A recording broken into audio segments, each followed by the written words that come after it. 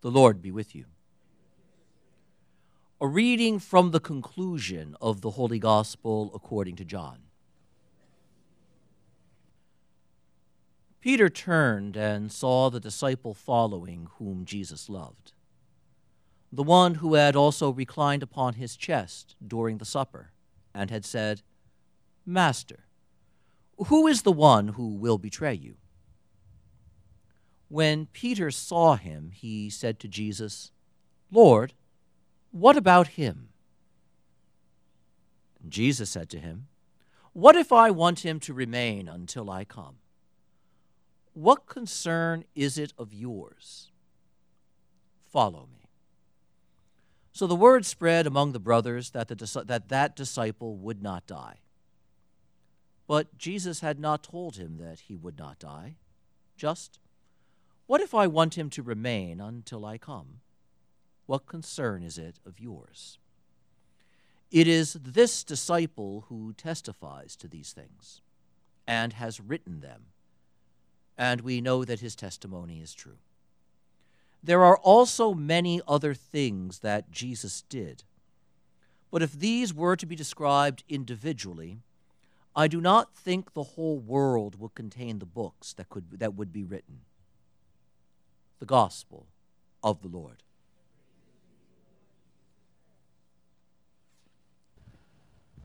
Note the unusual way that our Gospel reading began.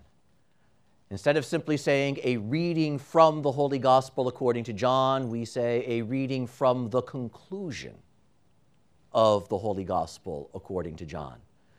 These are the last words of the Gospel of John, in fact, and that word conclusion for us is very important with regard to where we stand in the liturgical year, the unfolding of the mysteries of Jesus Christ. Because what also is moving to its conclusion and will in fact conclude tomorrow is the season of Easter, which concludes with the great celebration of Pentecost Sunday. Pentecost is not its own feast day. It is the completion of the Easter celebration and the Easter season. And so the season of the resurrection is moving toward its conclusion as well.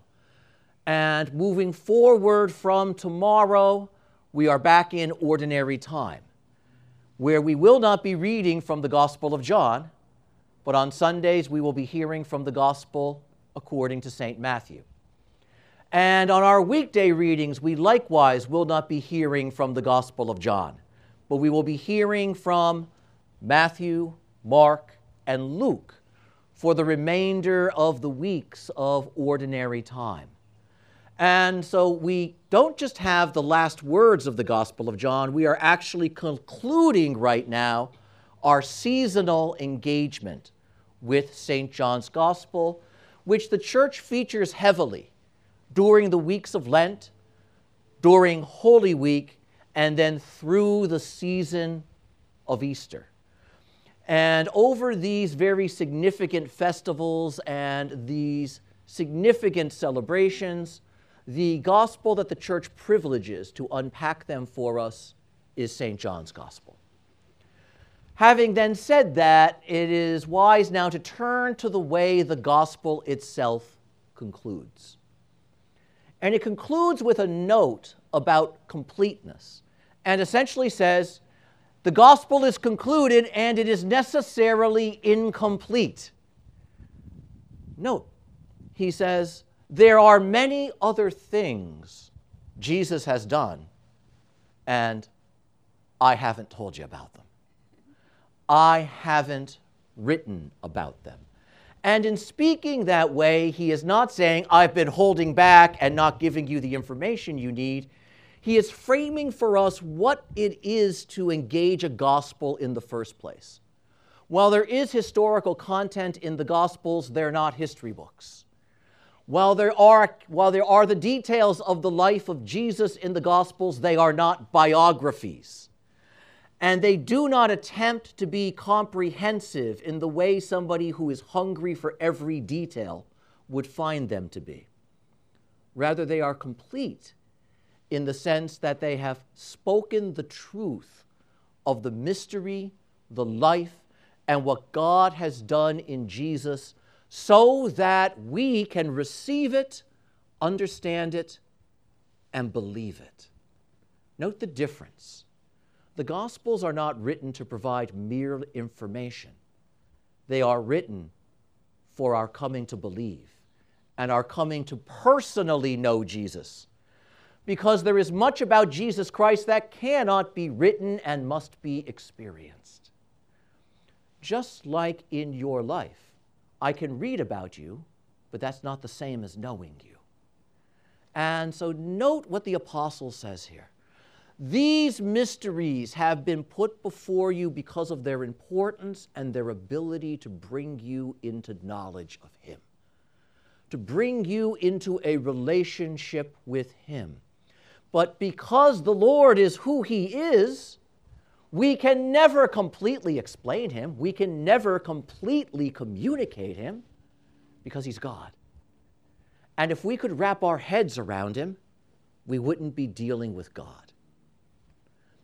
There is always more of God, always more of the Lord than we have right now. In fact, there's a marvelous sense in sacred scripture that God is somebody who is always on the way. What an interesting idea that is. He is always on the way, even when He is with us. In other words, the Lord is with me now, but there is more. And that more is also coming toward me. And so that as I grow and live and come to know Him, there's a glorious incompleteness about it. Even as He completely gives Himself to me, there is always more for me to receive, always more for me to know, always more for me to meet. And note what that implies about the Lord. There is something about Him that is always moving toward us, always seeking us, always available for us. And what a marvelous image of eternal life that is. Because we do not look for a static happiness in heaven. But if we look for a real communion of love and life with Almighty God, note that the joy of knowing Him gloriously and mysteriously only increases through all eternity, because there is always more of His goodness, always more of His wonder, always more of His love. An eternally increasing happiness, an eternally increasing peacefulness, an eternally increasing mercy and kindness, an eternally increasing beauty. Note what the apostle is implying as he says, oh, there's more. And if we tried to write them all, the world itself couldn't contain the written pages that would be produced. What a wonderful way of saying Jesus is greater than the world. That the Lord is greater than all of human experience and all of humanity's ability to embrace, contain, and understand. That His is a greatness and a goodness that does not run short, that does not run out, that is frankly inexhaustible. How absolutely wondrous that is. And in speaking that way, He is saying, and what I have written is at the service of you meeting that more. It's necessarily incomplete in its completeness. He completes His writing, but He has given us a gospel, just like the other three gospels, that on the one hand is a complete book, and yet on the other hand opens our lives to that glorious abundance that still is waiting to come to us in our own lives individually and as His people. And note how in its own wonderful way that captures and communicates the very essence of the sacrament that we celebrate here. Notice, the Lord will be present on our altar, under the aspects of bread and wine. And you will come forward to receive him, and he will give himself completely to you. And yet, he's still able to give himself equally completely to the person who comes next in line. And his presence doesn't run out. Note how wondrous that is. Note how limitless that really is. The Lord is not limited by the number of people in the congregation. It's not that if we suddenly have too many people, there's not going to be enough Jesus. Rather, everyone receives the same Lord who gives himself with the same completeness to every one of us. Now, we may have varying degrees of ability to receive, but that's on us. But the Lord gives himself completely without ever exhausting himself, and when we come back tomorrow, he's available to do it again. Note how marvelous that is. On the one hand, the Eucharist is a complete experience, and yet on the other, it's gloriously incomplete, because there is more to receive. There is always more of him.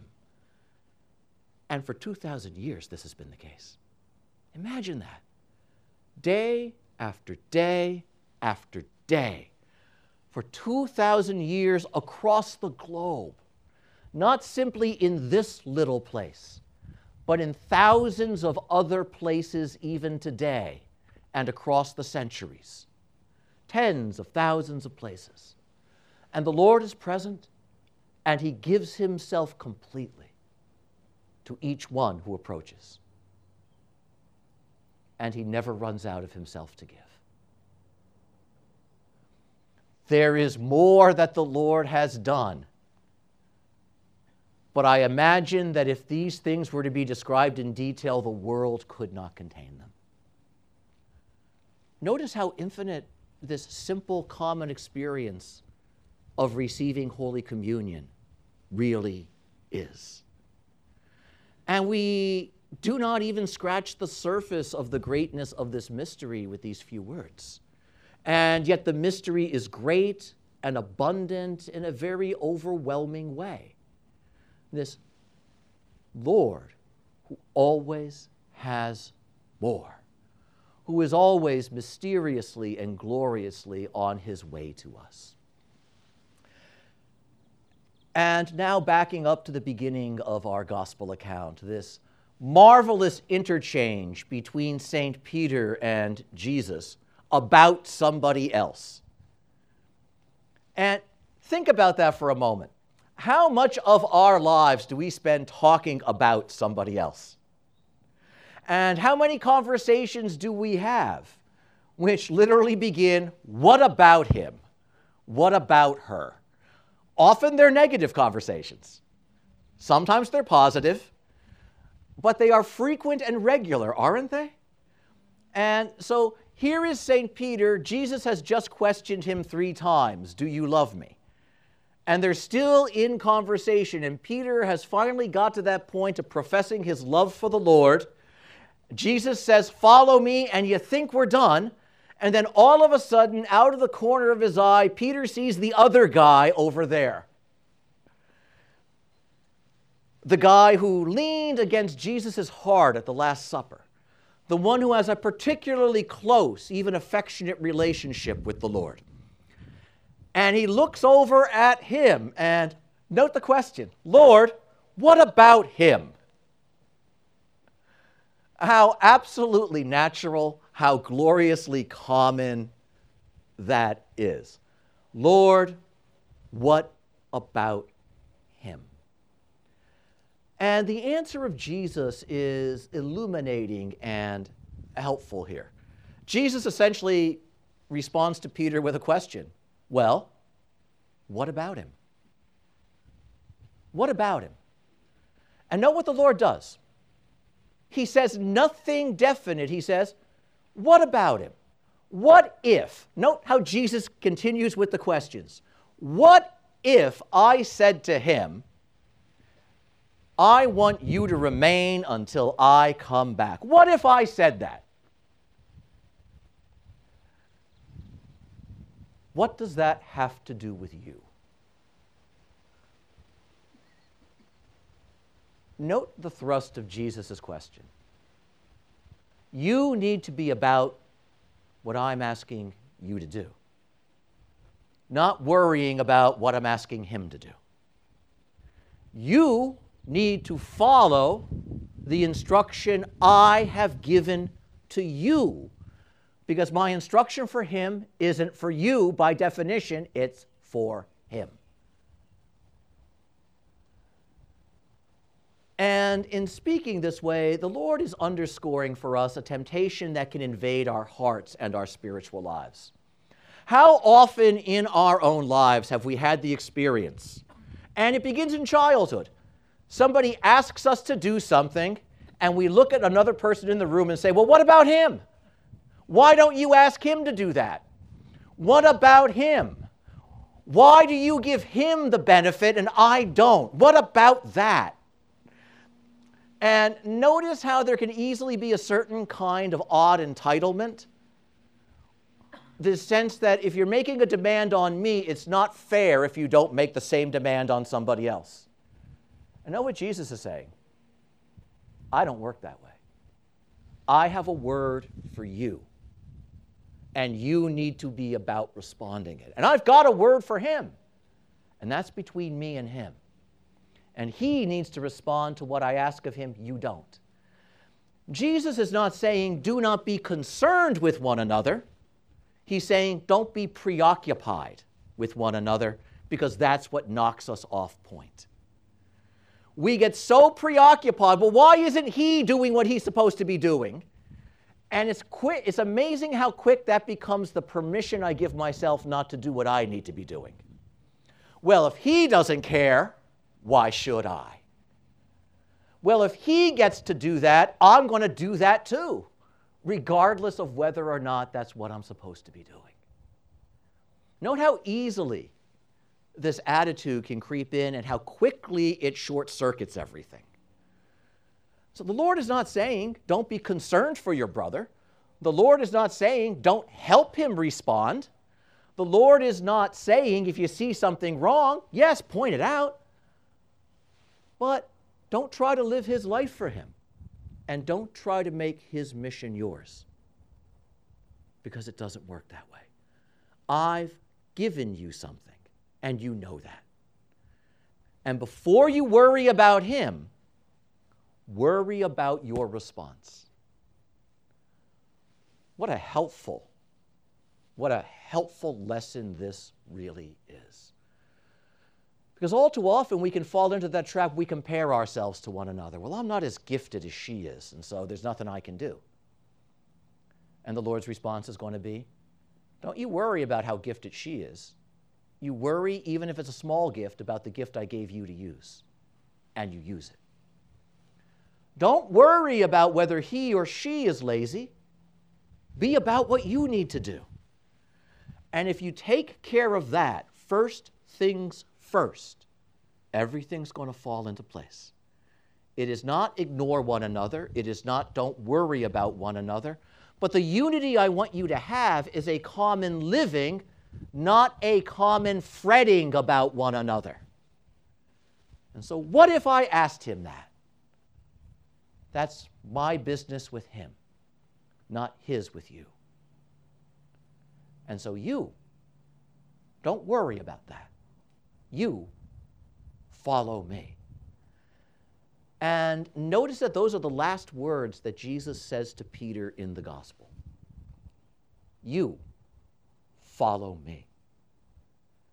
We think the call to follow the Lord comes at the beginning. But the simple truth of the matter is, it also comes at the end. And it happens in the middle, too. There are several moments in the life of St. Peter where Jesus turns to him and says, follow me. Because if we continue to follow Jesus only the way we begin to, we haven't grown. And as we come to know the Lord gives us a second call to follow him, which reaches deeper into the heart.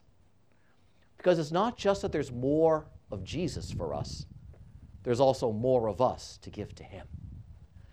And so Jesus, in that repeated command, follow me, is calling that more out of the heart of his disciple. We begin in a shallow way, everyone does. But as we come to know him, we are capable of following in a deeper way. And as we navigate that deeper way, the Lord, who always has more for us, opens our lives to become even more. And so even as we move in a deep way, the Lord is going to say sooner or later, but there's more now. Not just more of me, but more of you. Follow me. And so here it is, the completion of the Gospel of St. John. Follow me. Don't follow me like the beginning. Follow me like one who really knows me. Follow me like one who has really invested himself in me. Follow me like one who has really received the more that I have for you. Don't worry about somebody else's more or less. Receive the more I give you and follow me. And in no small measure, when we come forward to receive him in Holy Communion, even though our ears aren't going to hear it, you hear those words, the body of Christ, and you say your amen. Even as you take him into yourself, it's really him who is taking you to himself. And don't be surprised if in one or the other corners of your heart you hear that word, follow me. Follow me. Amen.